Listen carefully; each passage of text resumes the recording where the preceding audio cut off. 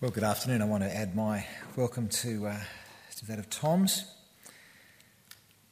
The title of our sermon today is War and Peace, but it won't be that long. So, as you know, it's 100 years since the end of World War I. This is Armistice Day, which we celebrate. It's centenary, when on the 11th hour of the 11th day of the 11th month, 1918, a formal agreement between Germany and the Allies came into effect. And so it seems to me a good day to reflect on this topic of war and peace. It's a massive topic and we're not going to be able to cover it all. I'm not going to pretend to. But it is good for us to consider how particularly we find ourselves these days in the midst of apparently opposing ideas on the topic of war and peace. Deep in the Australian psyche, I think, there is a profound respect for those who go to war, for the defence of their country. It's not universal, but it is very, very strong.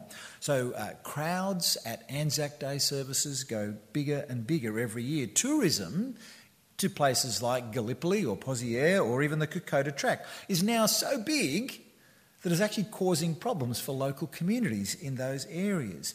In these kinds of settings, war is seen as something noble. Such is our regard for our soldiers that the acronym ANZAC really sort of means war hero. That would be a kind of a rough translation of how it's understood. And then if we were to turn to our Bibles, and let's imagine you're a first-time reader of the Bible, you start to see that wars are everywhere in the Bible. You just have to look at the books of Joshua and Judges and anything with King David in it, and there's a war. And then there's always, the Babylonians and all of the ites. The ites, the Hittites, the Jebusites, the Girgashites, my personal favourites. They're always the bad guys in all of those Bible wars. And so on first reading of the Bible, it seems to us that, well, God is okay with war.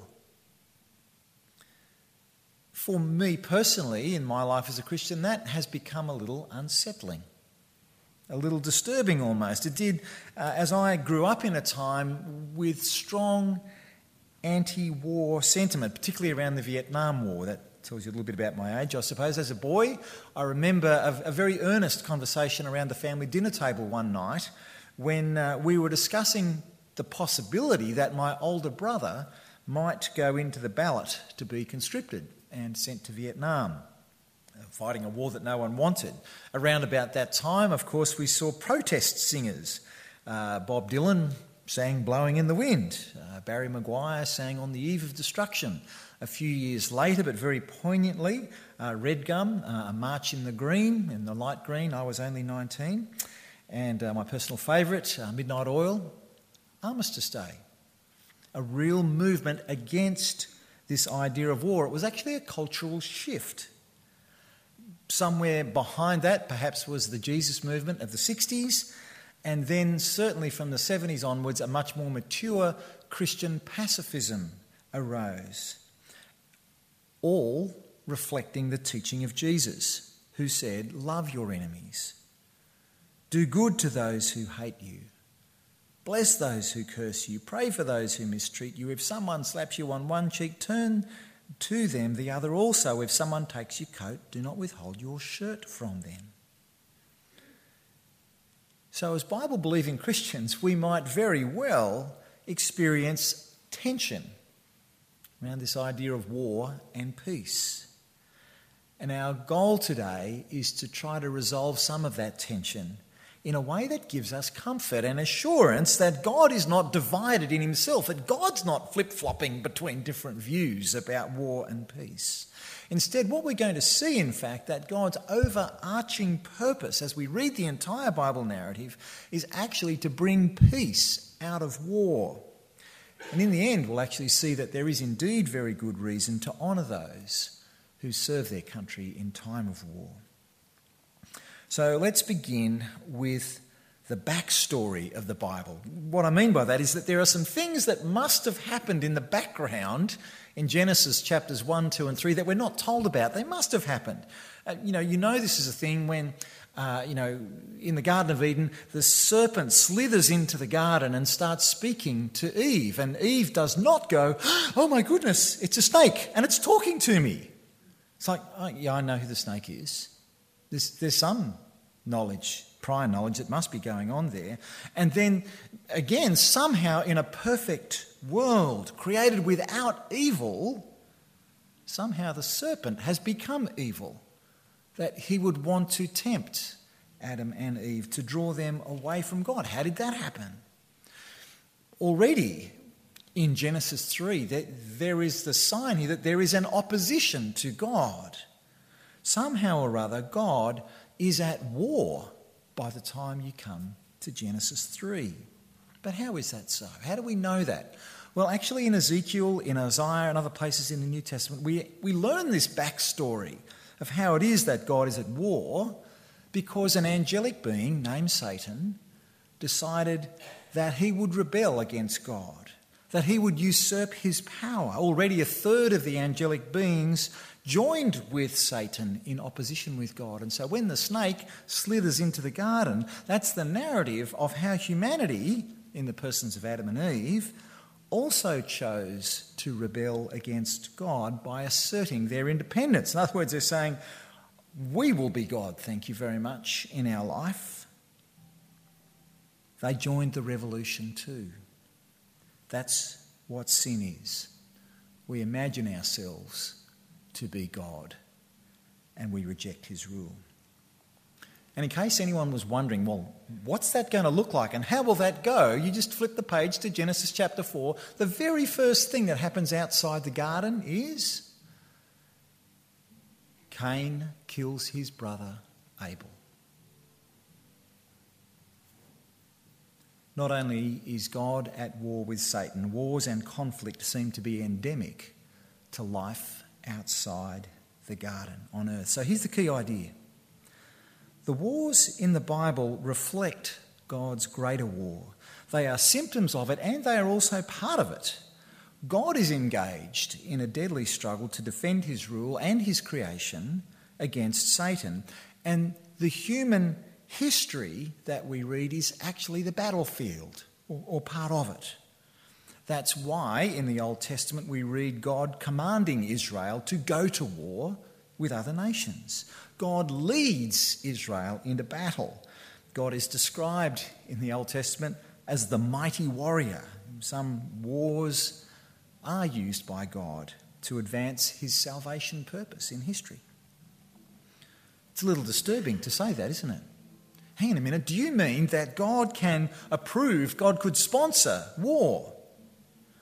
Well, in parts of the Bible he does. When Israel was a functioning theocracy, they were supposed only to enter into the battlefield after having consulted God. Their battles were actually God's wars. God's war was viewed as an act of judgment, and Israel was simply carrying out God's wishes. It seemed that the ordinary everyday laws of don't kill and love your neighbour were suspended by God within the boundaries of war. I want to say this only seems to have been the case when Israel were functioning as a true theocracy, that is, where God was their king, where the people were obedient to God. So we're not saying that every human war, there's always a good side, God is on our side, and then there's the bad guys and God is not on their side, that's Satan's side. We're not saying that. Sometimes in the Bible that is true, but very often the war itself is a weapon of Satan to undermine God's rule. Okay, Satan can applaud when humans just start killing each other.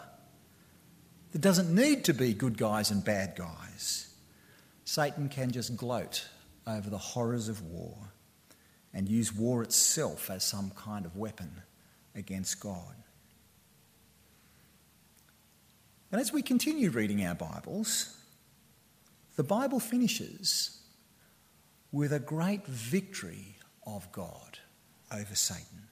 Satan and all evil is fully and utterly defeated. In the end, complete justice is done, and God shares his righteousness and his victory with all his people. Okay, we've spent, 3 months, was it, reading the book of Revelation together?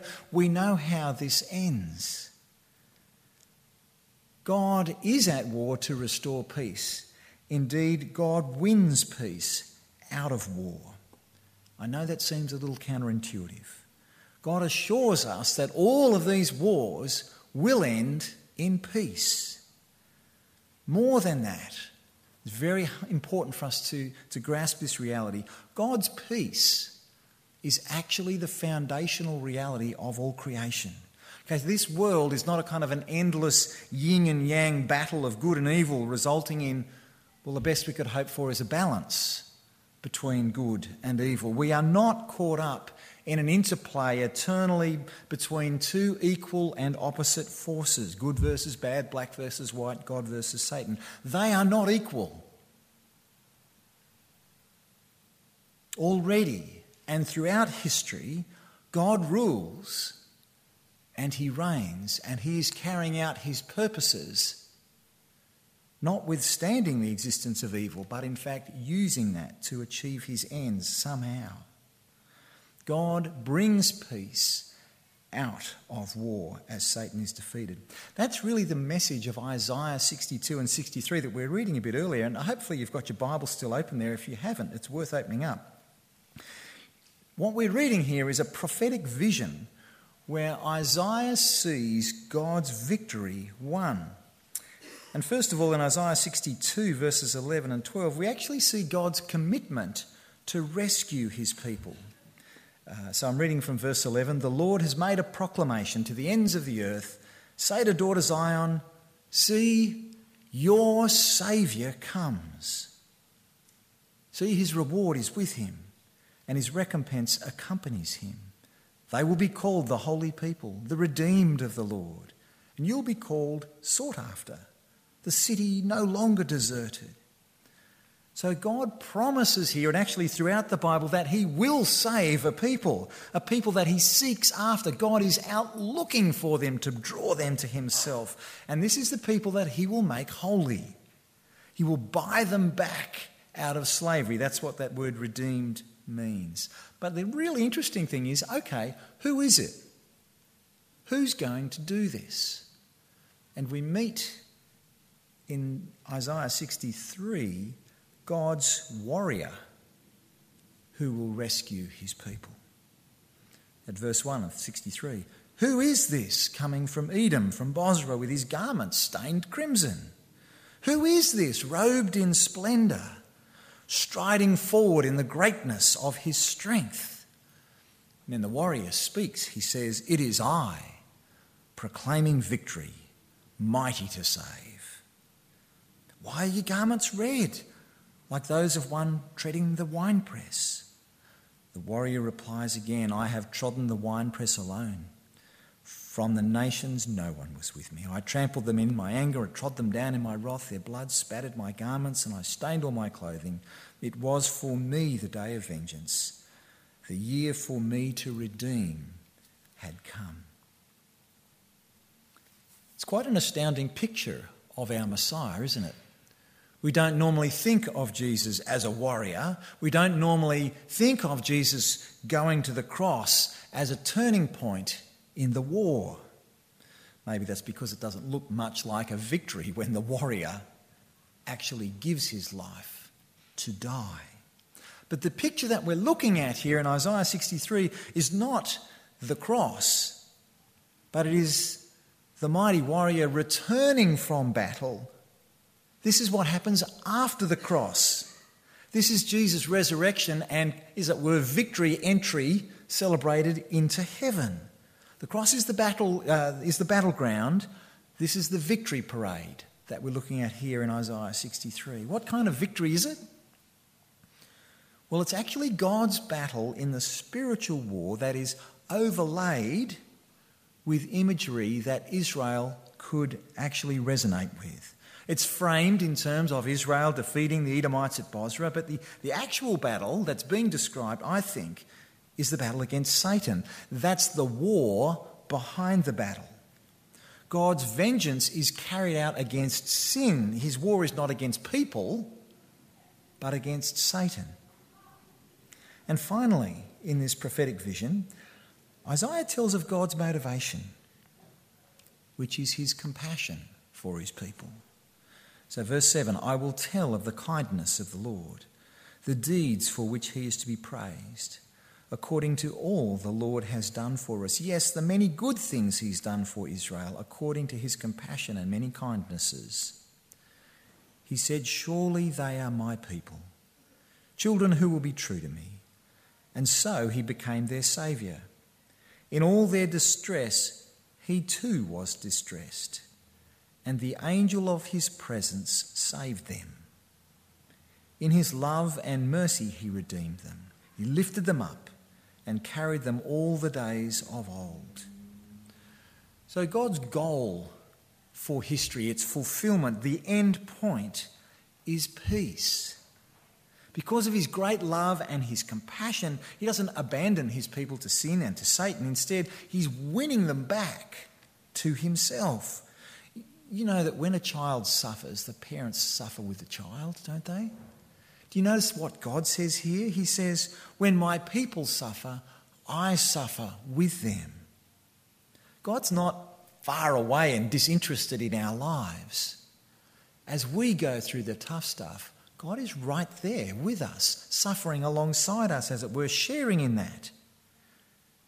In his love and mercy, God is with his people in their midst, and ultimately he saves them.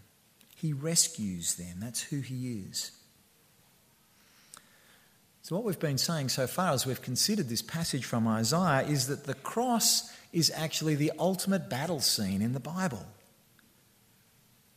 And it is going to be very helpful for us as we think about war and peace to make sure that we locate ourselves correctly in relation to that great battle. We live after the battle. The cross is done and won. And yet, we have not seen the final realisation of that victory. We don't see peace breaking out all over the world. We find ourselves actually in a parallel situation to what happened on Armistice Day in 1918. Here's a photograph.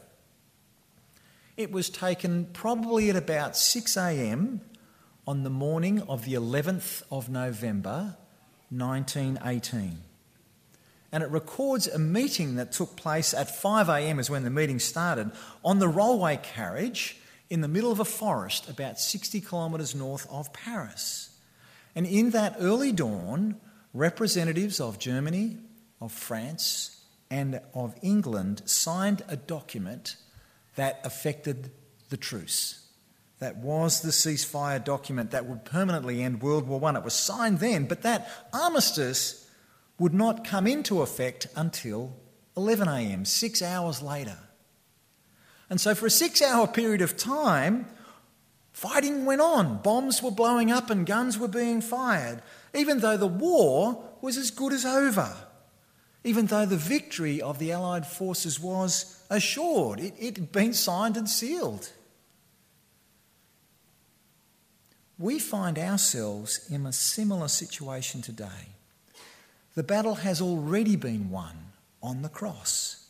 The war is over and victory is assured. We're as good as free from the bondage to sin and to death and to Satan. But not quite yet, because the guns are still firing. The fighting in the war seems to be continuing. It's going on. The kingdom of God is triumphing, but the peace is still to come.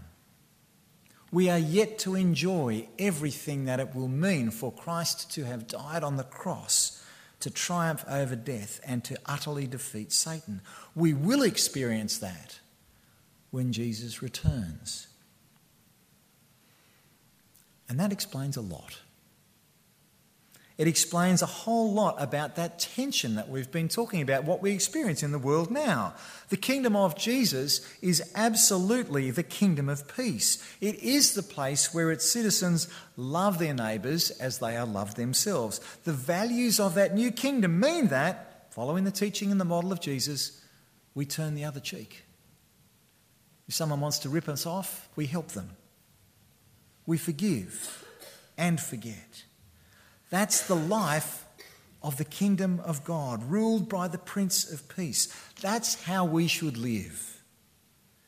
And if you find yourself in conflict with someone, then the way of the kingdom is to seek reconciliation. Can you work out a way to come together and sort it out? Find forgiveness. See if you can. Blessed are the peacemakers, for they shall be called children of God. But, and there's always a but, isn't there? Jesus also teaches that in this life we have a dual obligation. We are members of the new kingdom of God. There is, however, this overlap. While we're waiting for the peace to take effect, we are still in a situation where the war is not finally over, spiritually speaking. When Jesus taught that we should pay taxes to Caesar and give ourselves fully to God, he actually recognised this dual obligation. We had an obligation to Caesar and an obligation to God. When Peter was asked, does your master pay the temple tax? Peter quickly scurried back to Jesus in Matthew 17. To Jesus, are we paying the temple tax or not? Jesus sent Peter out to the ATM, get the money, and well, it was fishing, but got the money out of the fish's mouth and paid the temple tax. Why? Because the way of Jesus is actually to obey the rules, to honour the leaders, to subject himself to the government of the day. We have that duty. The people of Israel found themselves in a kind of a similar situation when they were in Babylon. They are still the people of God in Babylon. But they're not to worship the foreign gods. They are not to lose their identity or their hope in the promises of God's salvation, but they are to seek the welfare of the city in which they live. They had a dual obligation. And so it's because of this dual obligation that some Christians find themselves in the armed forces defending their nation and serving their people. It says in Romans chapter 13 that all governments and authorities that exist are the ones that have been established by God. They are instruments of God's will, says Paul.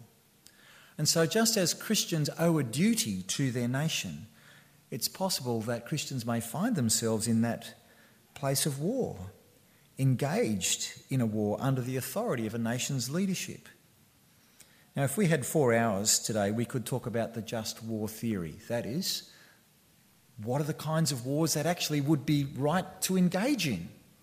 Is there such a thing as a war that's better off to fight in the war than not? Could be the case. And if you're in the war, how do you fight?